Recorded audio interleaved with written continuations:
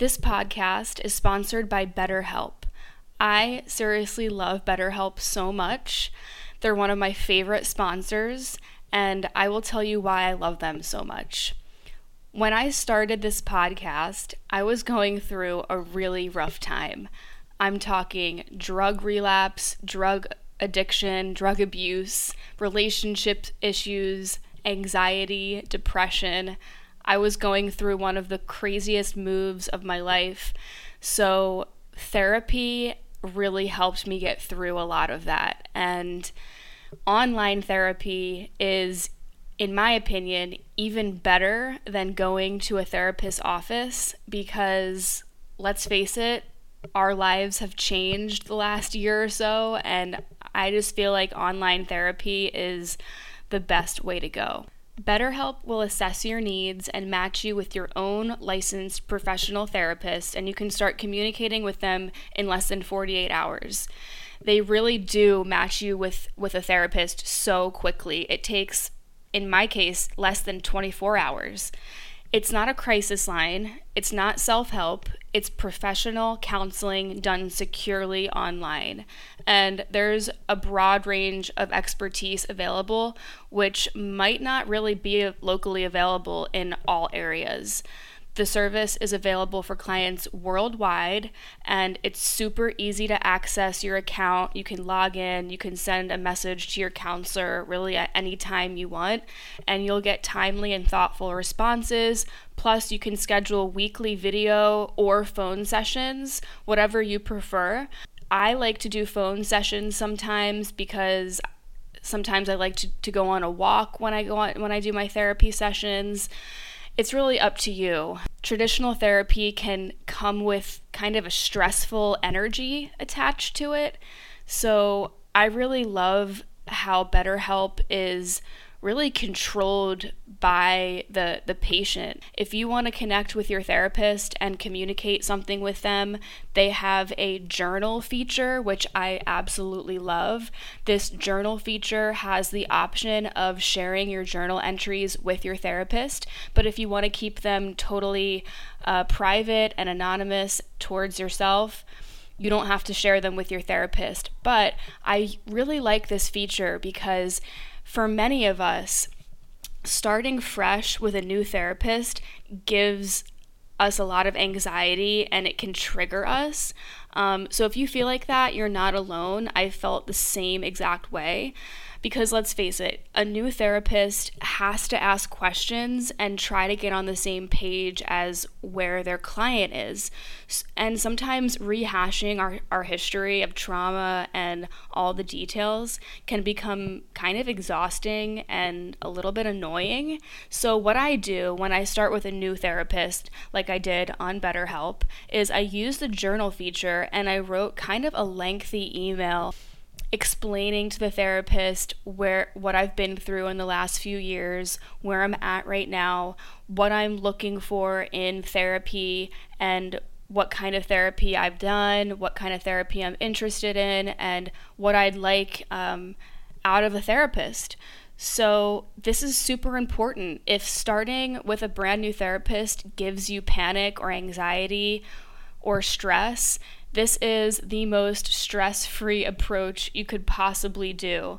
I love how they matched me with someone with the experience and qualifications that I asked for. I personally asked for a therapist who had some experience with eating disorders, depression, and relationship trauma. Once BetterHelp matched me with my therapist, she messaged me right away, and then I scheduled my first session with her for that week. The process is easy, effortless, and stress-free. BetterHelp is more affordable than traditional offline counseling, and financial aid is available. So if you're going through a hard time right now, and let's face it, so many of us are, whether it's emotional turbulence, depression, anxiety, relationship issues, LGBTQ issues, whatever it is, body image, self-esteem, BetterHelp wants you to start living a happier life today. Visit betterhelp.com/vibe. That's BetterHelp, HELP, and join over 1 million people who have taken charge of their mental health with the help of an experienced professional. Vibe Within listeners, you get 10% off of your first month of online counseling at betterhelp.com/vibe. That's betterhelp.com/vibe. betterhelp.com/vibe. Go start online therapy, DM me on Instagram, let me know how it's going, and I hope that you get the help, the support, and the healing that you deserve. Welcome to the Vibe Within podcast. I'm your host, Gab Cohen. Each week, we will connect through stories and conversations about wellness, yoga, addictions, spirituality, mental health, rituals, and everything in between. The goal is to transform our traumas into strengths to create the change we desire in our lives. My mission is to help others by shining awareness on real-life topics so we can learn new ways to heal physically, emotionally, and spiritually. Whatever you are going through in this moment, you are not alone, so let's connect and heal our vibe within. This city once sparked a divinity within me. Alright. This city once sparked a divinity. Hey guys, welcome back to the podcast. How are we doing? How are we doing? Like, truly. I'm still on an Instagram break, which feels great. This is week 2 of me being off Instagram. And I feel like my soul is reconnecting. And again, I talked all about this in the most previous episode.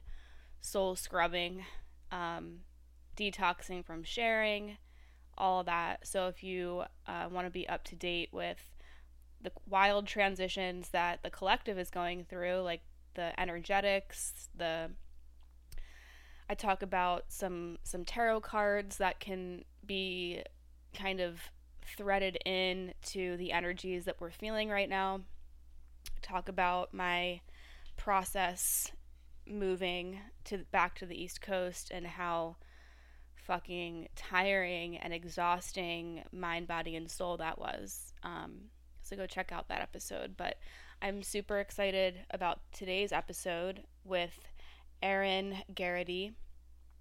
She is a yoga therapist who actually is located in Florida, close to where I am now.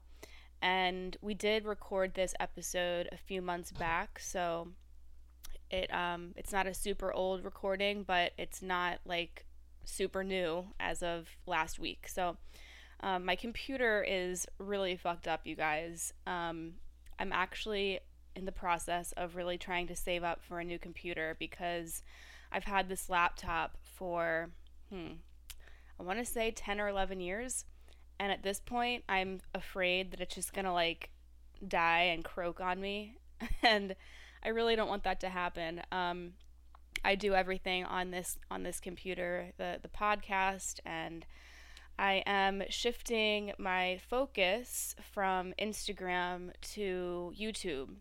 So basically the reason why I'm explaining this to you is because I thought that I lost this episode with Erin. My computer just likes to erase files randomly, which is so fucked up. So I spent like a month trying to like detox my computer and go through files and organize and upgrade, and the computer is just so old. Like, what am I supposed to do? You know, I used this all throughout art school, and I don't know what the fuck I'm supposed to do. Like, there's no getting this computer back to the way that it was. It still works, thankfully, but I do need to start really asking myself, you know, why am I doing what I'm doing? Where is the money coming from? You know, I don't really get paid that much to do this podcast. Ads really aren't that great of paying resources, unfortunately, because it really does rely on how many views and downloads you get or listens or whatever. So for me, the podcast isn't really about the money, but I've been trying to really focus and ask myself, okay, where should my energy be going then? Because with COVID, everything's changed. I'm sure your career's changed. I'm sure your financial uh, patterns and pathways have had to change because a lot of the industries are just diminishing now that COVID has been such a prominent issue with how people are surviving financially. But basically, with this Instagram cleanse, I've realized that Instagram is like a black hole, to be honest. And it truly feels like I put so much energy into Instagram with the Instagram lives and tarot readings and stuff like that I love doing on Instagram Live because then I put it on my IGTV. But it just feels like it's a black hole and they just disappear. And then that hour that I spent doing that is just nowhere to be found, and it's not reaching anybody. So that's why I'm kind of shifting my focus and my intention now during this break to create, well, I already have a YouTube channel where I post these podcast episodes. I also post other things, and I'm going to be starting to really delve into sharing maybe weekly and monthly or bi weekly collective tarot readings that are not science specific, and they'll be timeless, and sometimes they will have to do with time, with different transits that are happening in astrology. But this is my way of trying to figure out how I can actually reach people and you know be the messenger of these messages that I'm receiving through the tool of tarot. And the reason why tarot is helping me so much is because it's helping me integrate my shadow work, which sometimes can feel like we can be in the deep end of shadow work, and that can be daunting. And tarot has helped me find the way of integrating my shadow work, what I'm learning in therapy. I'm also in self-study mode with Jungian psychology. I've got notebooks full of notes, and just I've been listening to like hundreds of hours of lectures and podcasts about Jungian psychology and shadow work. And what I want my YouTube channel to provide is a pathway of combining tarot as a healing tool to bring up messages that truly matter right now. Not the type of readings that you see, oh, like when are you going to meet your twin flame, or your love tarot reading, or what are they thinking, or what are they saying. Like that's not my style at all. I feel like I'm ready to up level and create something a little bit more in depth mentally. And basically, I miss teaching yoga, and with COVID, I can't teach yoga in studios right now, nor do I really want to, because studios are very tight knit. They're not, letting new teachers in, and I don't really. I feel like it's not that I'm over teaching yoga, but I am trying to find ways to help the collective in different ways.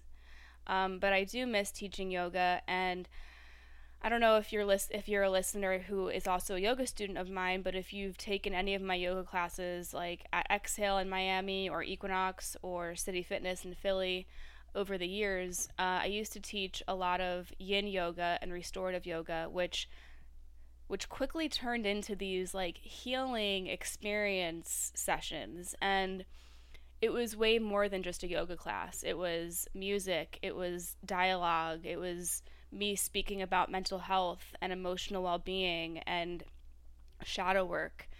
So a lot of my classes and yoga teaching style is very deeply rooted in shadow work and mental health. So being off Instagram has given me the space and time to realize that that's what I really, really miss.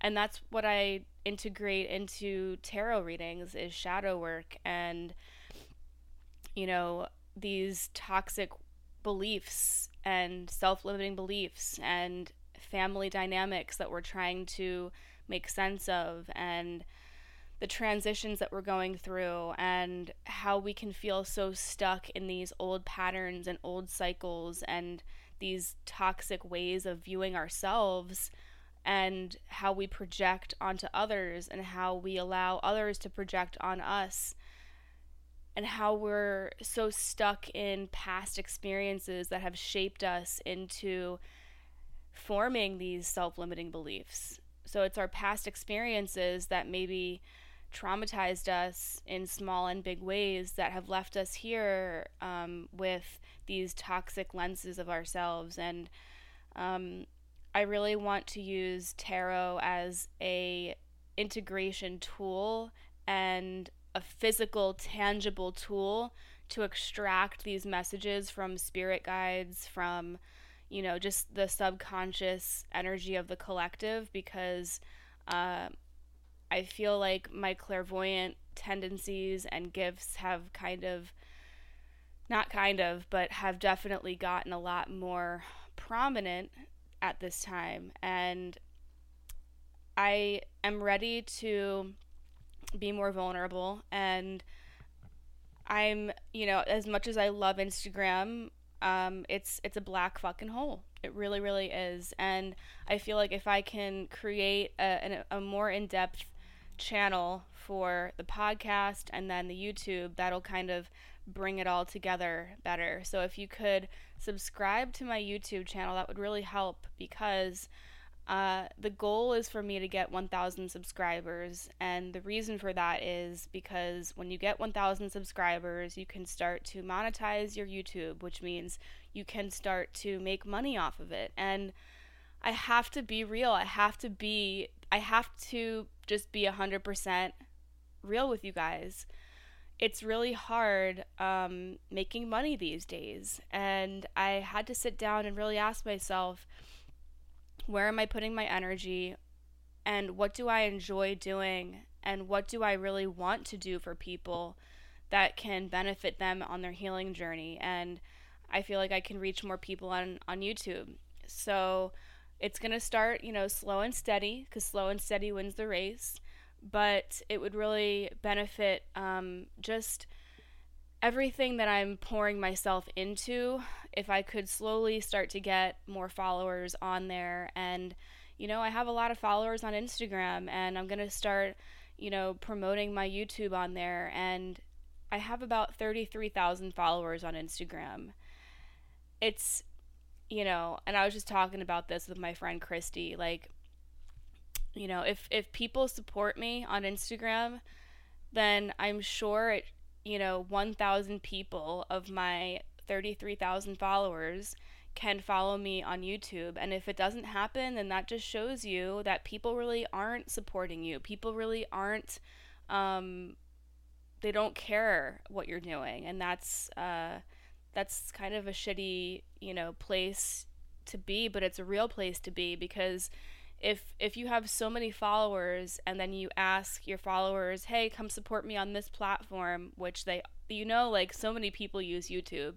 So it'll be a nice little litmus test, to be quite honest. So if you guys use YouTube, please subscribe to my YouTube channel. I will link it in the show notes, because I'm going to start doing some really in-depth tarot readings that are going to be very psychology, mental health based. And these readings are meant to help us actually find ways to release these toxic ways of living and being, and addiction and eating disorders, and just like trauma and shadow work and all these things that are keeping us back, and they're keeping us stuck, and they're keeping us hidden behind these walls that we keep finding ourselves against. So, I really feel like I'm ready to connect with more people. And, we have to be smart with where we're putting our energy. If we're struggling financially, we have to really think about where we're putting our energy, how we can make money, how we can use our knowledge and our skills and our passion to create a new way of living. COVID's no joke. Like, everybody needs to start brainstorming and figuring out how we can monetize our passions and our truths. And it doesn't cost you anything to subscribe to me on YouTube. Once I hit 1,000 followers, YouTube, you have to set up ads with YouTube, and it doesn't cost the followers anything. So I feel like that's an amazing thing. Like, I'm not asking my followers for money, I'm just asking them to subscribe. So, anyways, I'm excited for you to listen to this episode with Erin, because she is a recovery from addictive tendencies and bulimia and alcohol and pill abuse. She like pours her heart and soul into helping others find freedom through like deep subconscious repatterning. And she does body work, retreats, trainings, coaching sessions. She's amazing, and the way that she explains addiction and eating disorders and toxic ways of viewing ourselves and the subconscious, it's so shadow work based, very Jungian psychology based, and I think you're really going to enjoy this episode. So you can find her on Instagram. I will put all of her info in the show notes, and we'll get right into the episode. Enjoy. You talk a lot about addiction and, thriving after addiction and eating disorders, disordered eating, and how they correlate together. And that's, what this podcast is really all about, is trying to find ways to navigate through all of that. And it can be really messy. So I'd love to hear kind of where you're at right now, and where you feel, grateful in your recovery process, and then we can always backtrack and go from there. But where are you at right now in this whole process? Sure. So, yeah, I do believe in divinity and serendipity. So, um, it is kind of funny that we live right around the corner from each other. But so I think I'm in a kind of high level of recovery. A lot of people, like when they come to me, they've stopped using their substance of choice, and or say if they had an eating disorder, maybe they aren't like purging but they're still binging, etc. So where I'm at right now is I had bulimia for 12 years, and that was healed in steps, and I'm sure we'll talk about that. I used to manage my emotions using different substances that I would rotate, like pills, alcohol, people. Mm-hmm. And so currently I'm in a really good space where, every day's different for sure, especially with the 2020 has been like one hell of a ride. Um, but I'm dedicated to my meditation practice every day. It grounds me. Um, I'm dedicated to yoga in some form or another, whether it be the asana physical practice or studying of spiritual scriptures. Yoga Sutras is kind of like my go-to. My partner loves the Mahabharata and the Upanishads and Puranas. So we kind of like, we talk back and forth about stuff like that. But I guess I'm in a space where, I lead yoga retreats, we do yoga teacher trainings. And so even if I had the inkling of, I don't want to show up for myself today, which I think everyone has that from time to time, like it's really easy to be in recovery when you're feeling good, you know? Mm-hmm. Yeah. And but I've had up and down health issues, just I've recently actually discovered I had a non-alcoholic fatty liver disease, um, which was kind of shocking, but answered a lot of questions. But the fact that I know that now and I'm healing myself on a physical level, like much deeper, in addition to the different practices that I have, meditation, yoga, I take different supplements to keep myself going. My life is dedicated to service, Mm-hmm. and service from a good place, not service from I'm over pouring from my cup, but rather I recognize the value of giving to myself, investing in myself, making sure that I've given myself everything that I need so that when I show up, I'm very present. I I don't have not battling myself the whole time when I'm with people.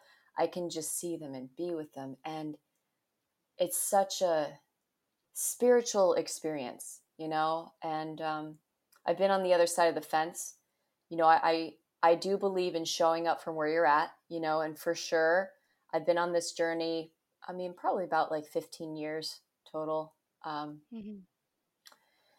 and I've definitely been on that side of the fence where I wanted to help people and I helped them from where I could, but man, was it noisy in my head, you know. And it's nice. And again, every day's different depending on stress level, circumstance, etc., how my body feels. But I really cherish the fact that I can be present with people and I can really hear them and see them and love them. I love people so much. Like, and that Mm-hmm. has to be reflective of me loving myself, which some days I'd be like, yeah, you know what, Erin, you're pretty cool. Like, you're doing a good job. I could just like outright say that. And other days, as far as like body image is concerned, I'm sure we'll dig into that.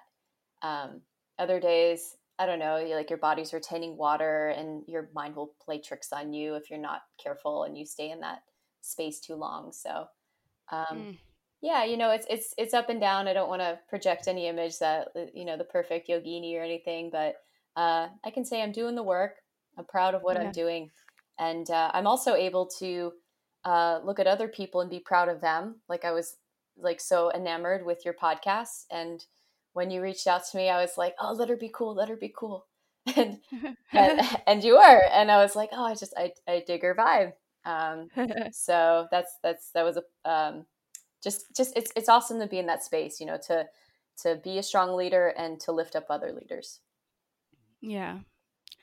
Wow. I think it's really important what you said about, I'm not a perfect yogi. And I feel like people in the healing space can get wrapped up in that, well, I have to be fully recovered in order to like help people, Mm, which is, you know, uh, not true. And recovery is going to look and feel different for everybody. And what you said in the beginning about how you have clients who maybe they don't purge anymore but they binge, or they don't use anymore but they resort to some other eating disorder kind of technique. I find that super interesting, like that the eating disorder and addiction can have like phases, like mhm, different phases of my life. I've realized, oh, like when I was in art school and this was the situation, the eating disorder and the addiction was here. mm, That's interesting. Or, when I was living with these people, it was like this. And when I was living with family, it was like this. And it's almost like, especially with eating disorders, maybe one is easier to recover from, maybe the purging. In my case, I also struggled with bulimia for a handful of years. And thankfully, I've been able to move past that. But there's other forms of my eating disorder and disordered eating that has stuck with me. And it's really hard to get past and through that. So when you have a client in that kind of scenario, I feel like a lot of people listening might resonate. Like, okay, well, I stopped doing this, but I can't seem to shake this really toxic way of being mm, off of me. What's your way of helping that person to navigate through? mm. So healing happens in phases. It's a process. It takes time, and I can't tell you how many people I've talked to, especially people new in recovery, who they think there's like this imaginary switch that I'm going to say something, right? Or they're going to take a certain supplement or they're going to meditate one day, and then all of a sudden they're like Eckhart Tolle and they're enlightened. It's like, Yeah. I'm like, listen, it doesn't really happen like that for most of us. And I'm in the most of us. So, um, what I like to say is that all addictions and eating disorders are the result of unaddressed pain from the Mm-hmm. inside. And, you know, I'm going to relate this to body work a little bit just to put in the physical realm. So I do this body work called tension pattern release. And people come to me with chronic pain. And, I've been doing this work for about 12 years. They'll come to me with chronic pain and their shoulder's locked up or whatever, their hip. And I'll take a look at Mm-hmm. the whole thing. And a lot of times I'll be digging behind their knee or I'll be working on their neck because I have to release a certain area um, based on what their tension pattern is telling me, right? So, a lot of people where they end up, that's not where they began as far as their addiction or their eating disorder. A lot of times it gets progressively worse. But there was some pain that we didn't know how to deal with in that moment. And so we developed some sort of coping mechanism, right? So for me, um, going way, way back to when I was, I think like 12 or 13, seeing my body, I just felt a lot of pressure, and I saw my mom taking diet pills. So I started there. That messed with my nervous system, right? I got really thin really quick, like way too quick. And then I got a lot of attention, right? The story goes on from there. So, um, that piece had to be healed, but there was so much on top of it that I had to heal first before I got to that, right? So with body work, for example, and I promise I'll tie this all back together, but No, I love hearing you talk about this. It's so nourishing. Yeah. Thank you. So if somebody comes to me with like a locked up shoulder, rotator cuff tear, I might have to look down in their hip or in their iliopsoas and release that like way down in their hip by their groin. And then all of a sudden their posture is more upright. And then I have to look, oh, so they've had a compensation pattern on the left side. I'm going to have to release their latissimus dorsi on that side. And then they go up. So it happens in pieces, and then the tension pattern starts to release and we start to open up gradually, like the lotus flower unfolding its petals, right? It doesn't just Mm-hmm. happen all at once. It's like petal by petal by petal if you slow it down. So um, recovery is like that for people. And I think the first thing to heal is to acknowledge that it is a process. And now I think a lot of people don't want to be in that process or have patience because they don't like the way that they feel and they want to Hmm. get away from it as quickly as possible, right? Yeah. And I have a lot of compassion for that because a lot of times we don't know how to handle those emotions that are coming up, right? And we disconnect from ourselves. So I had a great pattern of disconnect growing up. Um, I experienced some trauma when I was very, very young. And so then it was just such a big deal in my little body that I would escape to my head because how do I even deal with that? Right? I'm so scared. And so people, And unsafe. oh my God, yes. So with trauma, absolutely. I'm glad you said that. With trauma, if one does not feel safe, so if I do coaching with someone, 100% they have to feel safe and comforted, and they have to feel like they have compassion, and then it softens everything, and then we're able to go inward. So Mm-hmm. for those who are come to that point of recovery and they're struggling, that was mainly the people that I've dealt with, is people who they've let go of their substance of choice, they're in recovery, but then they're like, oh, you took away all my coping mechanisms, what am I going to do Right. now, right? And I look at that with compassion because there's big feelings, emotions, trapped energy inside of us that is stagnant. We don't know how to reach it. And so then we reach for things at a certain point because you can't take it, right? It's not sustainable to be in pain all the time. It's not Mm-hmm. sustainable to be, feel shame all the time. And so because we don't know, or maybe we don't have the tools to reach those things within us, we reach for outside things, um, uh, external things to numb the pain a little bit. Of course we do, because Mm-hmm. we want to move forward in our life. We want to try to be happy, So so much compassion for people that are on this journey. But as far as people who going through, recovering from an eating disorder, as far as the phases, it happens. It's a process, and the more that you can have, like, start that journey of self love and meditation and knowing yourself, being with yourself without the projections, without the pain stories. I promise that you are not flawed. There's nothing wrong with you. You don't have to be fixed. It's Mm. rather releasing all those layers of shame and guilt and resistance to reality of everyone telling you, or maybe the voices in your head telling you you're not good enough or it wasn't enough. Those are some major belief systems when we peel back the layers that um, almost everybody has. And it's either guilt or shame that we start with. So, Yeah. And I feel like we get kind of like frozen in time, like when our addictions or our eating disorders or our addiction to like behaviors started, it was obviously to like help us cope through the trauma or the pain or the yes. unsafeness. And so we kind of like get caught in this loop, or at least I do, of obsessing about what went wrong, or this adolescent is like standing there with their hands in the air saying, why did this happen? Or we get addicted to trying to understand why, or the energy like under the eating disorder, Mm, like for me can be, it's is rooted from like anger and mistrust and betrayal mm, and all of that. And yeah, like you said it perfectly, like it's almost like when you do heal one part, like maybe addiction, you swap it for something else. So like when I stopped doing drugs and drinking, and I've been sober now for over a year, um I that's when my eating disorder and disordered eating started to like really turn up the volume. mm-hmm. Yep.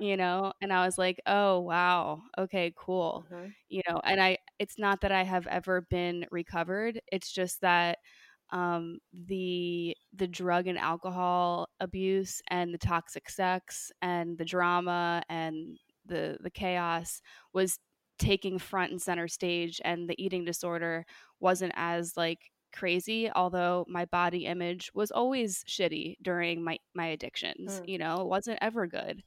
um so I think like what you're saying is like it's like layers and phases, and to be more compassionate is, it sounds so simple, but it's just not easy. Yeah, I agree. And to sort of dovetail off of what you're saying, um, people can get in negative feedback loops, right? Mm. And we again want to try to understand this objectively, is that your brain likes to solve puzzles, right? It wants to solve the problem. That's why I think, one of the major reasons why everyone's so stressed with the COVID stuff and everything that's happening in our world right now is like, it just seems there's so much stuff going on. There's not a lot of answers. And so or it puts your brain into hyperdrive because it needs to solve the puzzle, right? It's like if you've ever so an example is right before I took silent retreat, I learned this part of this beautiful mantra chanted by Deva Premal, and I heard a little bit of it, and it was so fucking catchy. And I was going on my silent retreat that next day, and I was like, shit, I have to learn this because otherwise my brain won't shut up about it, and I'm gonna be making up the wrong words. And so I spent about 45 minutes learning this mantra so that my brain could like settle the hell down, right? Yeah. um, so if we look at it that way, like you're not your mind, you're not your body, you're not your thoughts, you're the consciousness below the surface, but you do have to navigate your brain, right? And so if we can recognize that that brain wants to solve that problem, but that the answers are not within the realm of your mind, then we can go in and we can do that deep level healing, which is where you need to be in the realm of feeling, but feeling with compassion, with a guide, right? So I do this thing, and I wrote about it in my book. It's called emotional journeying, and it's where first you come present, right? And then you bring up whatever feeling you have in your body in that moment. So for a lot of people, it could be anxiety or overwhelm or sadness. Yeah. And then we'll breathe and we'll notice the area where we feel it in the body, like the chest or whatever chakra is blocked, the solar plexus, throat. And then we stay there and we just hold compassionate space. You witness it. You don't try to fix it or clench around it or resist, because that's what we usually do, right? We resist a feeling that doesn't feel good. And Yeah. what does that do? That keeps that negative spin cycle going, because when you're in resistance and tense, you disconnect from your body because it's not a pleasant experience. So, but if we soften and go in there, we become more expansive. I like to say it's like taking concentrated orange juice would be a little nasty for anyone, but if you add some water to it, all of a sudden it's yum yum. So no, digesting shame in your body might not be yum yum, but it's better than having it like, just coiled up in your heart. So Yeah, like just letting our emotions and everything sit in our body and just like stagnate there and like just settle there. Um that is doing a huge disservice to the body, and what I've realized is like the more I've actually spoken and like outwardly expressed what I'm going through internally with my eating disorder and addiction and depression and anxiety, it's like it frees up space in my body, in my yes, physical body.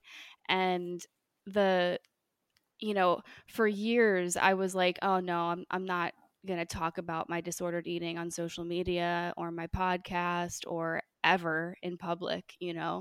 I couldn't wrap my head around how people were doing that. I was like, it's such a shameful thing to talk about. And then when I started talking about it, I was like, fuck this, like all these years I was keeping it in, and that was only giving the eating disorder and the addiction all the power. yep, And it was just building up and building up inside of me in shame and regret and disgust, and then those emotions physically manifest in my body as hip pain, as water retention, as solar plexus and sacral chakra being all fucked up and closed off, and then that leads to poor body image days. So it's like this trickle effect that like is all intertwined. And having like a bad body image day can totally just fuck up your whole day, your whole week.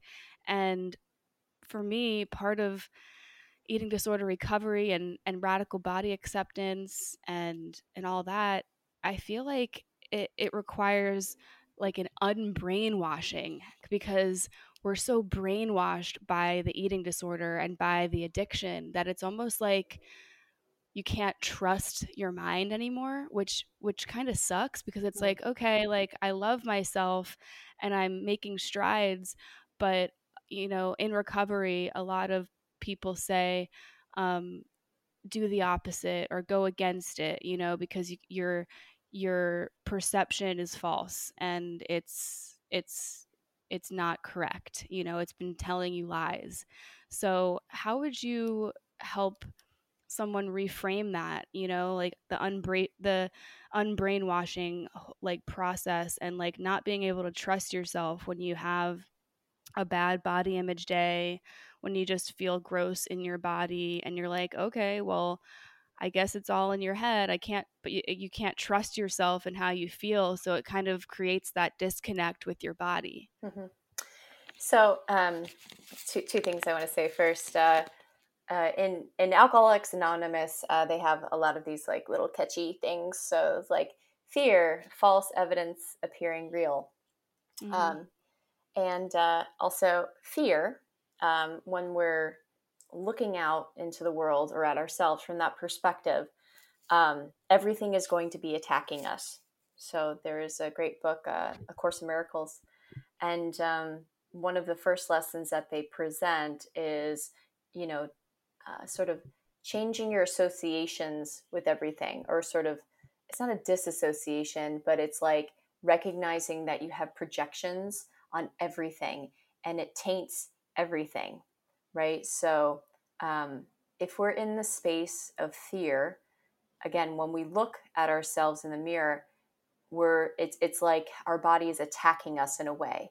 And in the realm of I don't like the way I look. Oh my God, like how the hell did I let myself go like this? And and this could fluctuate.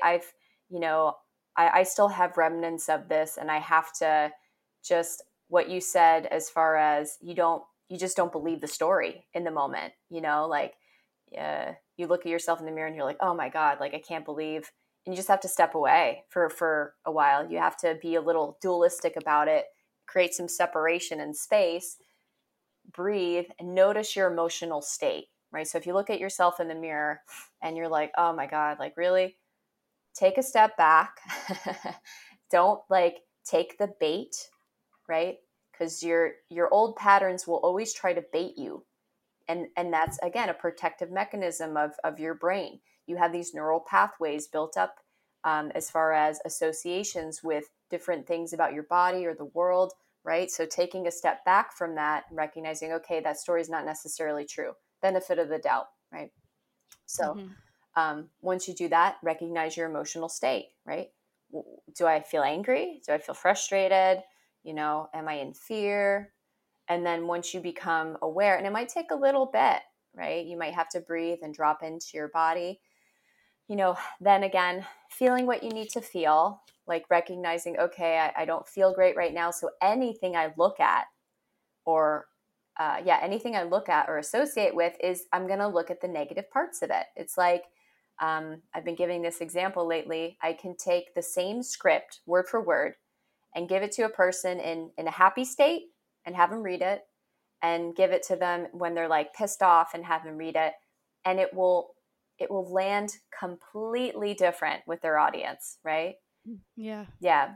So your perspective is always changing. So it's unreliable, right? It's Maya in yoga. It's the illusion. It's that little swoop over the Om symbol. We want to see that Atman. We want to see that truth. So when people are in a tailspin like that, stepping away, breathing, recognizing this isn't necessarily true, creating some space. That's important. And then when you have the space, then you can start to say nice things. But you have to go through the muck a little bit, is what I like to say. Because if you if you're looking in the mirror and like you're just like, ew, gross. And then without like acknowledging or feeling your experience at all, and then you just try to be like, I love myself and I have the perfect body. Like, come on, Yeah. like that's bullshit, and you know it, and your body knows it too. Your body's like, come on, girl, like, Yeah. So that sometimes I listen to podcasters, and everyone's they're doing their best, right? Everybody has a different message, but I always kind of like roll my eyes a little bit at the people that just do only like positive affirmations without going into the discomfort, right? Mm-hmm. It's half and half, baby. Like you got to go into the discomfort, but the good news is that you get used to going in it. It's like, shit, when I first started doing push-ups suck. Chaturangas, like, I don't like them, but you keep showing up, you get stronger. They're not so bad. Maybe even in a way, because you're like, oh, I'm stronger. Like, this is nice. And like, you start to like them. You're in the flow of it, right?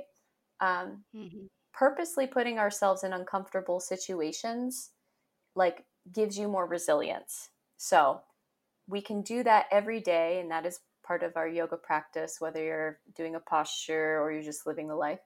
And so I kind of look at body work, healing our body image that same way. Catch yourself, notice your patterns, label it, feel it, and then from there, then you can start to change your brain pattern. I'm going to add one more thing onto that. Yeah. I used to walk past the mirror and I would look at my body, and this happened so quick because my nervous system was fried from all the drugs and stuff, and just from me beating myself up all the time. So walk by the mirror and instantly be in pain. I didn't even know what I thought. And then as I started doing yoga practice and creating more space between my thoughts, all of a sudden there was this phrase that came up, and it was, "What's wrong with you?" And I got like goosebumps because it was like a subconscious belief that had bubbled right up in the forefront of my mind. And your brain loves questions, right? Because it likes to solve the puzzle. And so, it's like my brain was like, what's wrong with you? And so my brain was like, oh, you want to know what's wrong with you? Here's a comprehensive list of all the things that's wrong with you. So in an instant, like just a lightning flash, I could pick out 20 things that was wrong with my body, right? Because the associations with my body. So I became aware of that, worked on it. I found out where it came from, and then flipped the question and made it work for me. What's awesome about me? So that was my new question for a while. And again, so I'm hacking my brain, right? And introducing a question because I know it likes questions, but focusing on the positive and so much better result, and I built up my answers and they kept changing and evolving and getting better.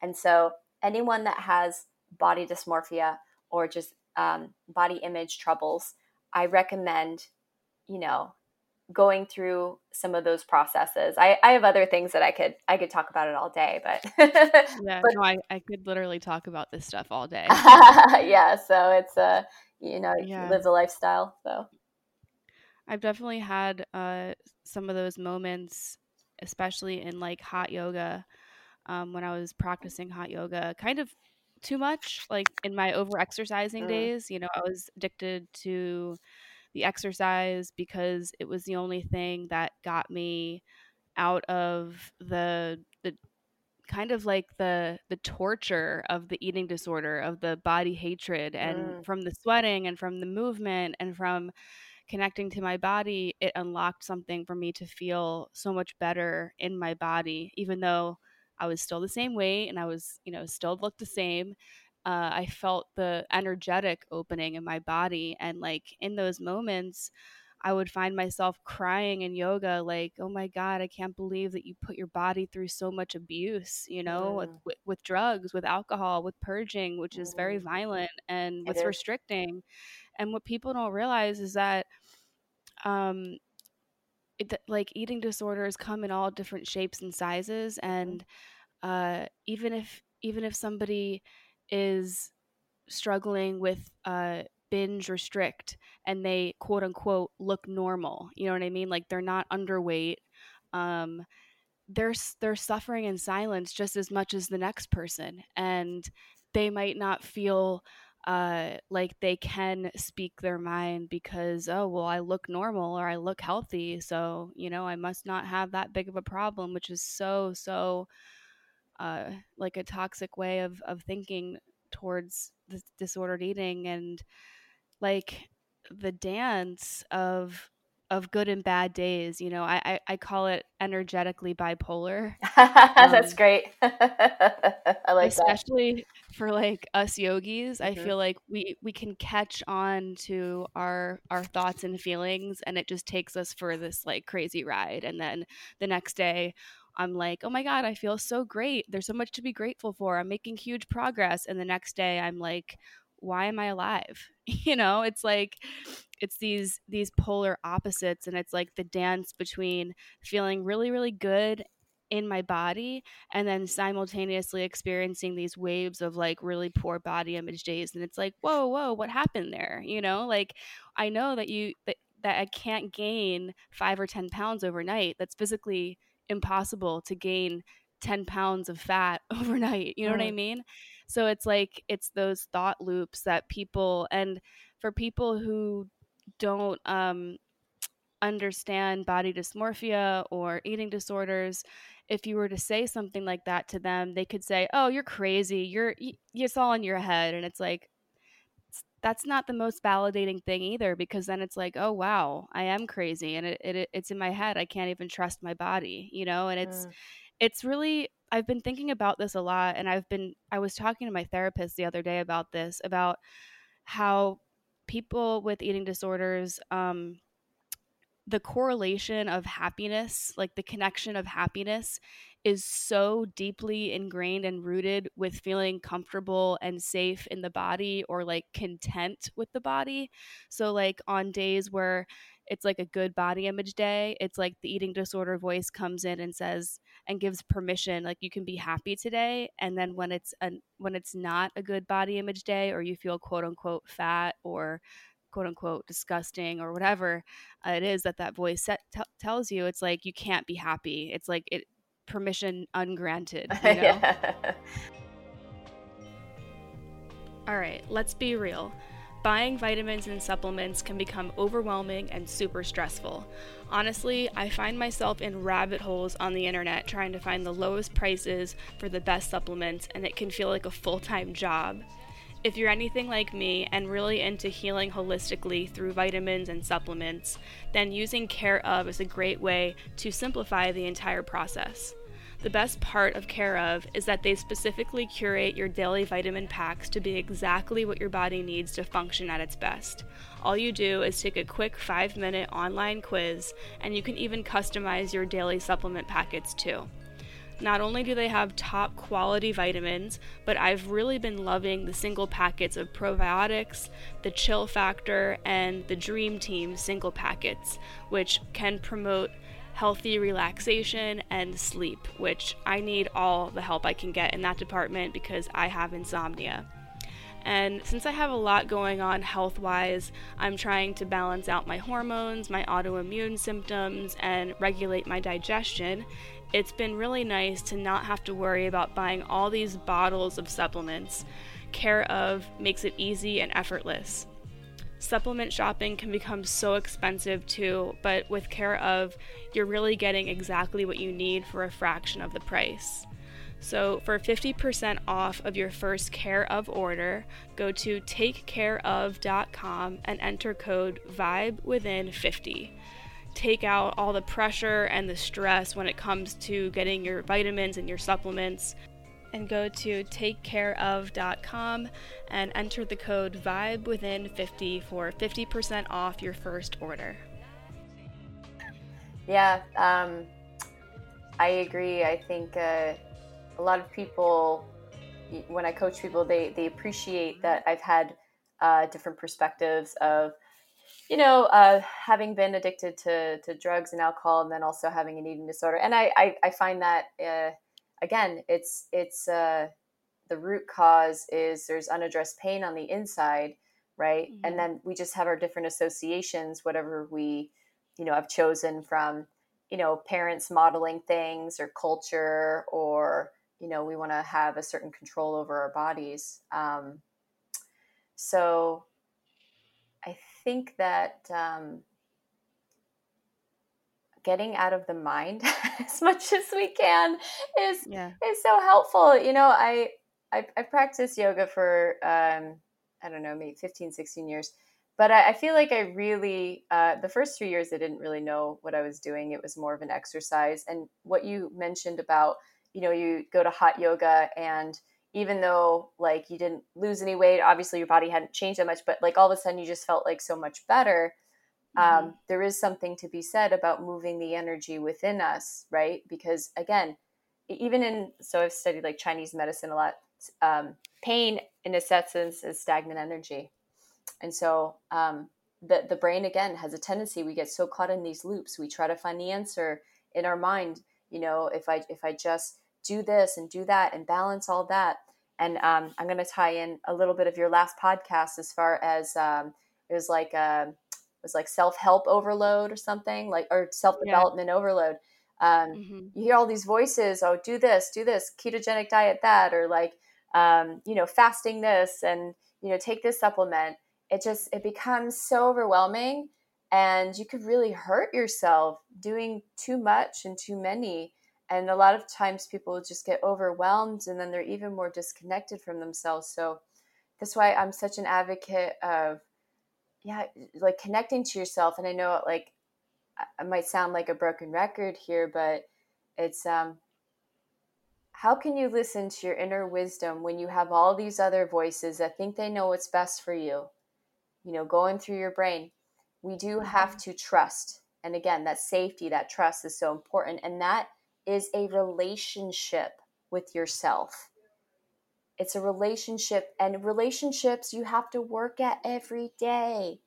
Sometimes Yeah. you wake up and like your partner says something to you that sounds a little pissy, and you're like, and then it sets you off, and then you guys are like going at it, and then other mornings you roll over and you like give a kiss on the cheek and it's like easy breezy. It's like some days we wake up that way, right? Like we wake up and all of a sudden there's whatever thought for whatever reason we chose that was just like, oh, you can't fit into your pants today, or whatever, and that would just like set somebody off that had body image issues or an eating disorder, and then it just continues from there.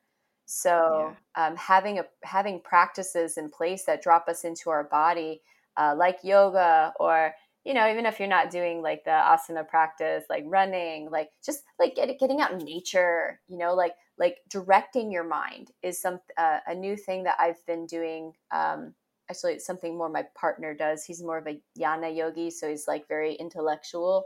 Um, Getting out of that loop as soon as you can. Don't fight it.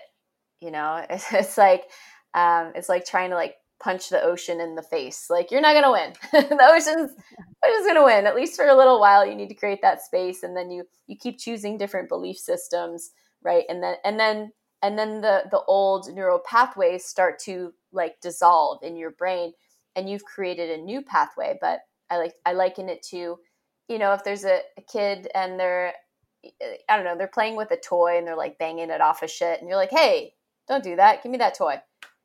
Like the kid's gonna cry because you took away their toy. But if you Yeah. were like, hey, Tommy, his name's Tommy, hey, give me that, well, I'm gonna give you this teddy bear instead. Like it's an easier transition, isn't it? Right? Right. Yeah. Yeah. So doing that with ourselves, it takes so much care and so much getting to know ourselves.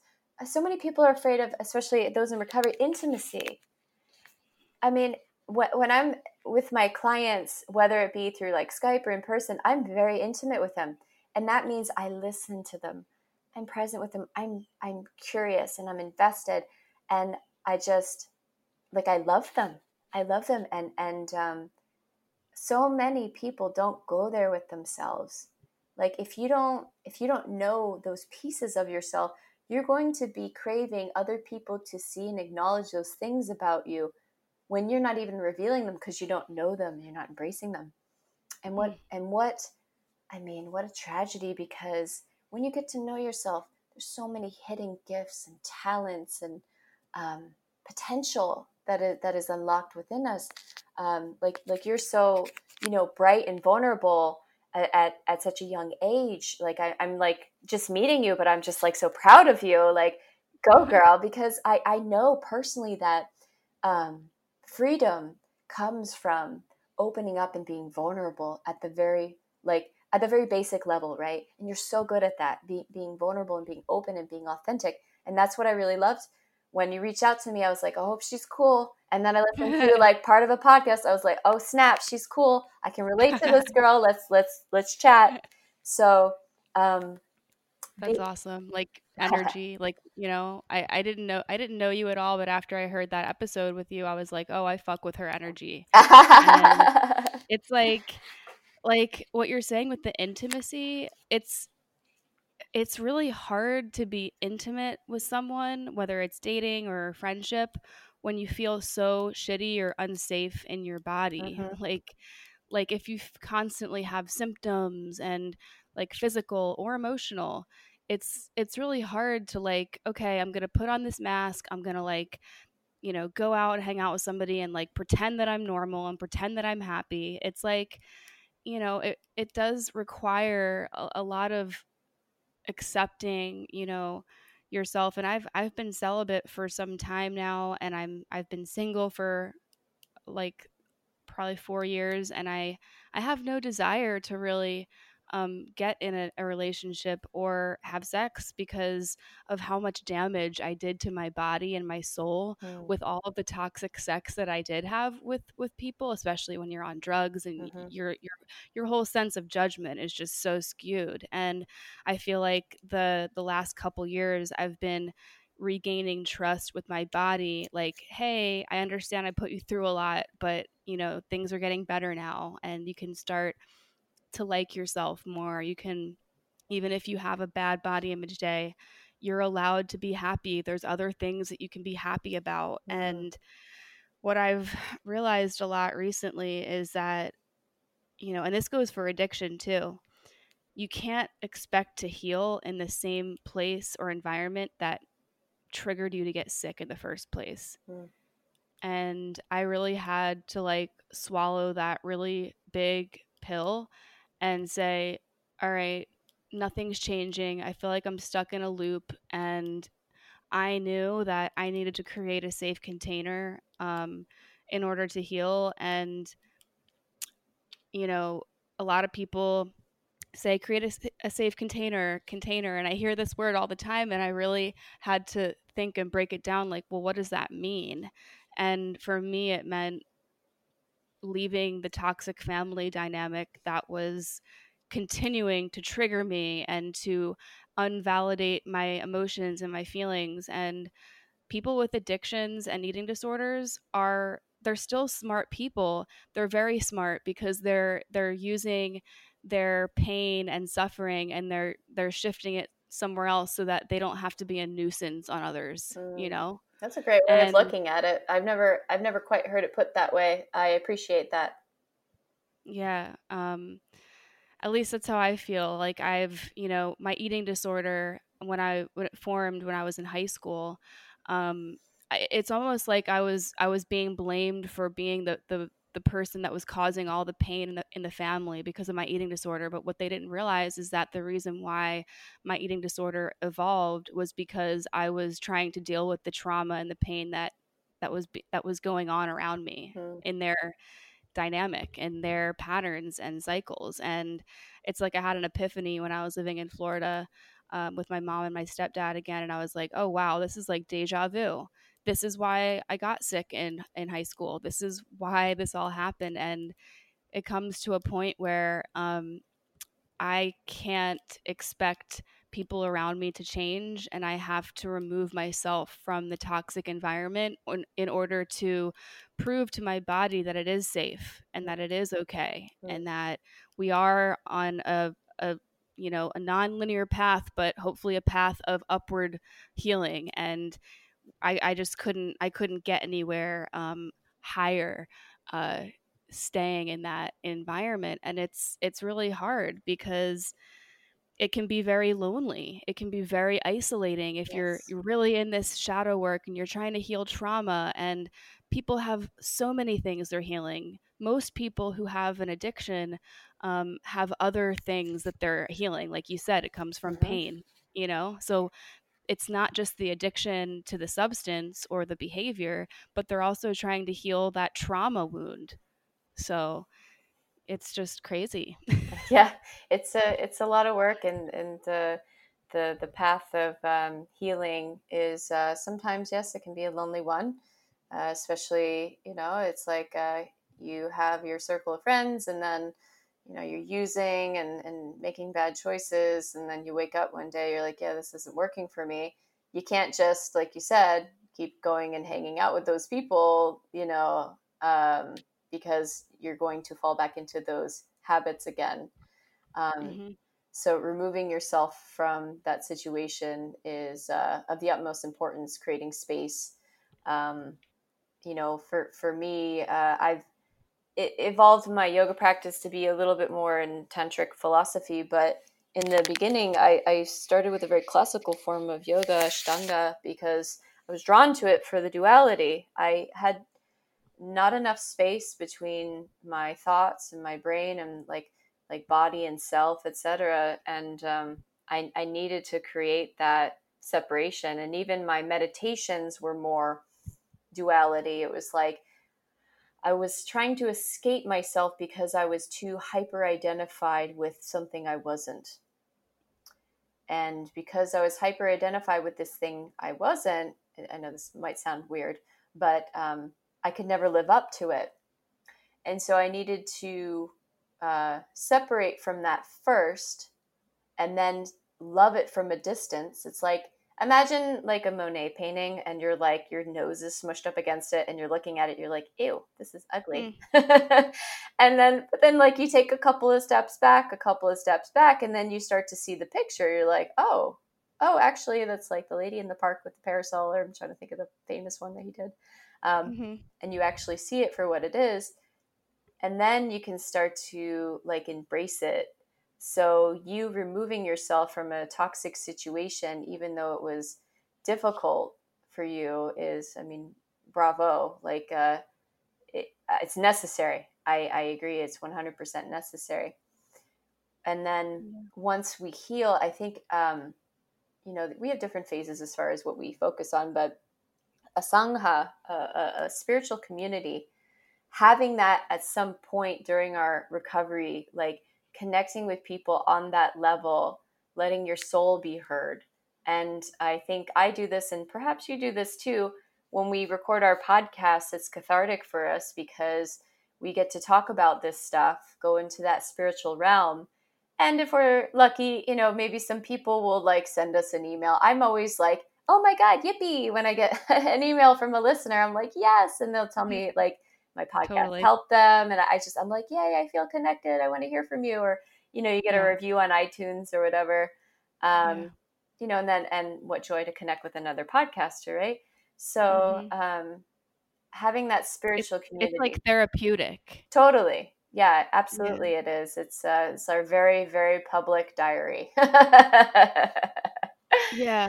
It's like it's almost like I don't consider myself an expert. I'm super into psychology and I've been teaching yoga for a while, so I feel like I was living in the imposter syndrome space for a while. And Mhm, then I finally allowed myself to start talking about depression and anxiety and all the trauma that I've been through as a adolescent. And you know what I realized is that why would I keep it in if I could help at least one person, and by expressing it outwardly, um it's it's helping people in a way that, I'm not telling people what to do. I'm sharing my experience, and like you said, just by sharing our experience, our actual lived experience with this shit is so validating, mm, because it's like when I heard the podcast episode with you, and when I fell in love with your work, it's like, oh my God, I feel so heard, I feel mm, so understood. mm, And it's not like we're sitting here and preaching to people. We're just trying to like dig into the psyche and be like, all right, well, what worked, and during these dark moments, like, how do we get out of it, and like just trying to like make sense of it all, mm, because people can get so lost and lonely, and especially like in the family dynamic of like, okay, if you have to remove yourself from your family, or I moved cross country. I'm here alone, with my cat, my roommate. I have a couple cousins here. That's it. And part of me is like shameful and guilty that I left, and that I spoke my truth and I shook things up and I, caused some drama.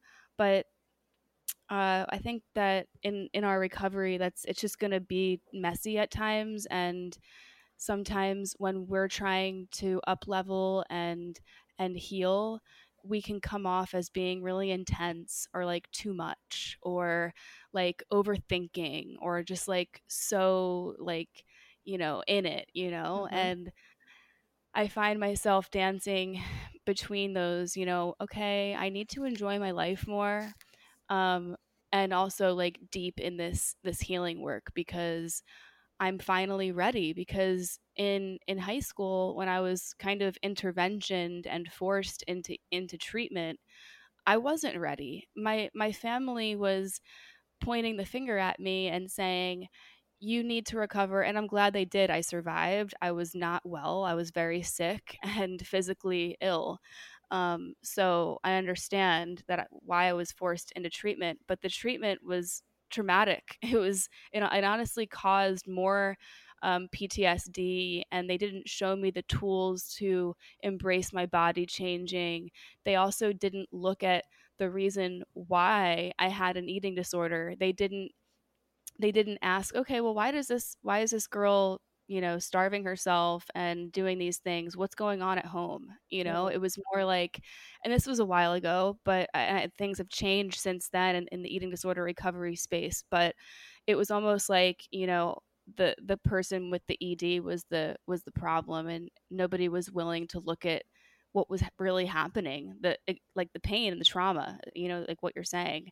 So it can be this paradox of, now I'm sitting here in this safe space that I've created, 15 years later, and I'm totally ready to recover, and I'm in the recovery space full force because nobody's forcing me to, nobody's telling me to, and because I'm finally not around the toxicity. You know what I mean? So I feel like we really have to sit back and ask ourselves, well, what's making us feel like we need to use or have an eating disorder? Yeah, and until you have that space where you're not using and you're not engaging in those behaviors, the feelings can come up to where you can get answers. You can know, okay, this is actually me coping with anxiety, or this is me. I don't know. I'm lonely and I miss people, and food is my companion. So Yeah. when you're quiet and you take a step back from that engaging behavior and don't react, then the answers come. Just liken it to my partner and I have been working through some communication stuff. We've been going through, like, he says things in a certain way that would, in a tone that would like trigger me, and then our defenses would go up, and then we're both alphas, and we're both like into martial arts black belts, so we're just like so um we had to find a way to each, again, feel safe, right? I had to ask him to change his tone. Defenses went down, and all of a sudden we hear each other now. We're communicating Hmm. so much better. And that's a process. It's a give and take, and like you said, it's a dance. Um, so it's going to Yeah. happen bit by bit, step by step. Yeah. Yeah. I think the safety piece is like, and like the energy that I just felt when you were saying, when you have a disagreement, it's like the body gets in fight or flight. Mm-hmm. And when the body's in fight or flight, my body was in fight or flight for 15 years. And it fucked up my hormones. I lost my period. I had acne. I have Hashimoto. I have autoimmune stuff. Mm. So I feel like the eating disorder and the drug use definitely triggered that. And now, for the first time in my life, I'm not in fight or flight. And it's like, oh, I have to keep reminding myself, you're safe. Mm. I have to keep reminding myself that, because Mm. sometimes I'll like wake up and I'll be like in a crazy, like irritable, angry mood. And I'm like, wait, why am I angry again? Like, what triggered that? And maybe it was a text message or something I read or something but that's over. And actually everything in this moment right now is actually safe. And I'm like looking around and I'm like, oh, my cat's chilling, I'm on my porch, I'm good. But like my body is just so used to being in that fight or flight. So it's really interesting, like, the whole mindfulness and yoga and just being present and like anchoring back into this moment and be like, okay, yeah, I know my body is so used to being in this sporadic mind state with the drugs, the alcohol, the eating disorder, but journaling and reminding myself that I'm actually safe and everything's okay is a practice that helps. Good on you. That's you recognizing the pattern and then creating a new one. So that's fantastic work. Um, Thank you. But like I said, it took me removing myself from that toxic, you know, pattern and the surroundings. And has that happened to you, like in your eating disorder and addiction? What was like a kind of like a rock bottomy moment that you realized, or a very isolating moment, or something like that? Because we talk about rock bottoms a lot on this podcast. If anything specific, like a specific memory comes up. Yeah.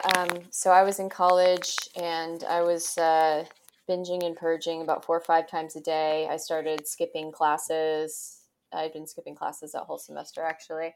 Um, I remember I just kept throwing up, throwing up, throwing up, and I was like chronically dehydrated. And um, I remember I ate like a bunch of chocolate, and I was like, oh my God, what did I do? And then I'm trying to throw it up because I would even binge on like low calorie food. So even if I didn't get it all up, Mm-hmm. I didn't know anything about hydration and taking care of my body or anything, which is funny because I was an athlete. But anyways, I threw up so hard that like all the blood vessels in my eyes burst and I look like a demon. Wow. And Wow. my left eye still has one that never healed. But luckily you can't really see it unless I turn my, like if I do a side eye to someone, they could see it. But um, Mm-hmm. I remember looking in the mirror after that and I just like saw the blood starting to spread around the whites of my eyes. And I had like some vomit on my sweater and I was just like, my hair was all messed up. And, my skin, as you know, like your skin gets fucked up. And I Yeah. didn't have acne, but it was just blotchy everywhere. And I had like this redness. And I just, I don't know. It's like I couldn't hate myself anymore. I had gained, I don't know, 20 or 25 pounds just from my metabolism was so fucked up. And I was just exhausted all the time. And I was sick and I had ulcers. And for me, there was no lower. I had been, again, trying to control my appetite with Adderall and other things too. And it was that moment where I couldn't hate myself any harder and my body just ached. And I had a moment of like sympathy. There's just like, I recognized that I was in this terrible cycle. And it's almost like my body was just like, please, please, Yeah. please, can we stop? Like, Yeah. and that's when that was one of the moments where I just like my binging started to lessen a bit, and the purging started to lessen, Yeah. and I started to move my body at least a little bit, like at least show it some kind of love, maybe drink a glass of water or two, and then I started. My journey was a very long one. It took me a long time. But that moment was probably a rock bottom right there. Yeah. And that was the catalyst to start making those tiny little minuscule changes Mm-hmm. that all add up, Yep. Yep. Yep. That thank you so much for sharing that. That is so, I mean, that's like that people don't talk about those really dark, vulnerable moments of eating disorders. Mm. And I personally not enjoy, but I find I got the chills when you were saying that because it's just so real. And like if we don't talk about these moments and let people know that like, hey, I've been through a dark ass moment like that too. And that could be the catalyst of your healing, if you let Totally. it. Yep. Yep. And the hour of, I think it's like a Batman movie is like, it's like darkest before it gets light, definitely. Yeah. Yeah. Yeah. Wow. Yeah. I feel like I could talk to you for another like 3 hours because you are so like validating and comforting. And if I ever, I will probably make it back to Florida eventually, but we'll have to link up because your body work and your therapy just sounds so, so healing. I'm actually trying to find a somatic healer to work on my hip out here. So um, if anybody is in the Florida area and they can come see you, where can they find you? I know times are weird right now with COVID, but are you offering coaching online and anything like that? Yes. So with coaching, it's pretty easy to do online or in person because we can maintain 6 feet, Hmm. et cetera. So, and I have, location, my 2 yoga studios in Bradenton, Thrive Yoga and Fitness. But people can check out, let's see, I guess my podcast, Thrive Yoga Fit, Transformational Coaching. reach out to me, Erin at erincoach.com, if they want to email me. And if they are local, thriveyogafit.com, they can see classes if they want to come take a yoga class, or if they want to, schedule an appointment for body worker coaching. And sometimes I can bind them depending on what's going on. They can reach out to me. I'm pretty easy to find. Yeah. I love that. And I want to say, I did one of your meditations the other day, and it was like a breathing technique where you breathe into the chest and the belly, and then you kind of do like a Kegel, like you were saying, and you did this one on the podcast that I listened to as well, like kind of like you're holding in your pee, or like a Oh yeah, Kegel. like a mula bandha, the lifting. Yeah, and so I did that, and so many emotions came up because of my blockage in my sacral chakra, and like has to do with sexual assault and stuff like that. And I just want to let the listeners know that on your podcast, you have so many amazing meditations just like there, just for everyone, and it's just like I just find it really amazing that you put those out there for people, and it's a free resource, and your energy is so felt in them. Like you always just like say things in a way that's not all like cookie cutter meditation bullshit. It's like they're very detailed, and like each meditation is like very specific, which I really love. So thank you. Oh, thank you. My pleasure. Absolutely. So thank you so much for coming on, and we'll have to do this again. Amazing. I hope you enjoyed that episode. It really helped me find new ways of feeling my way out of things, and stability, and there's going to be ups and downs of recovery, whatever you're recovering from, people, pills, addiction, and any sort, eating disorders, codependency, whatever it is. So hope you enjoyed that episode, and if you could subscribe to my YouTube channel, that's really going to help me find this new way of connecting with you guys. All right, I'm going to leave you with the rest of this song, This City by Matt Bellina, co-written by me. One spark of divinity within me. Alright. This city. One spark of divinity within me. Alright. But now there's only ashes and gloom as I melt alone in this hotel room.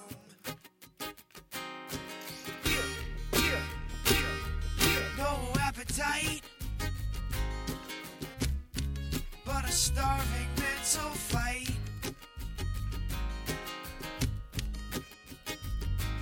No appetite, but I got a starving mental fight.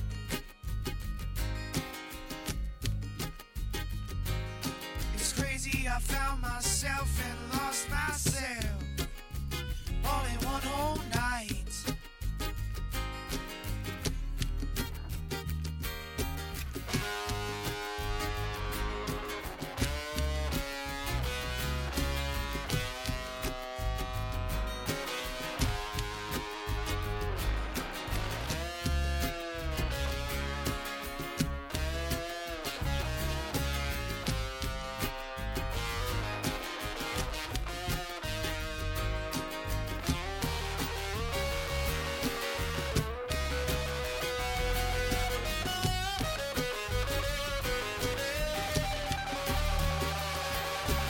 Feel so free being wrong,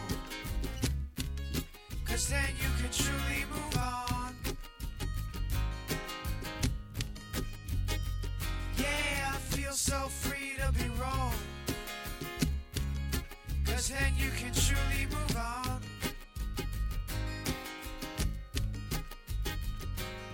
Without the attachment or expectation of a certain outcome.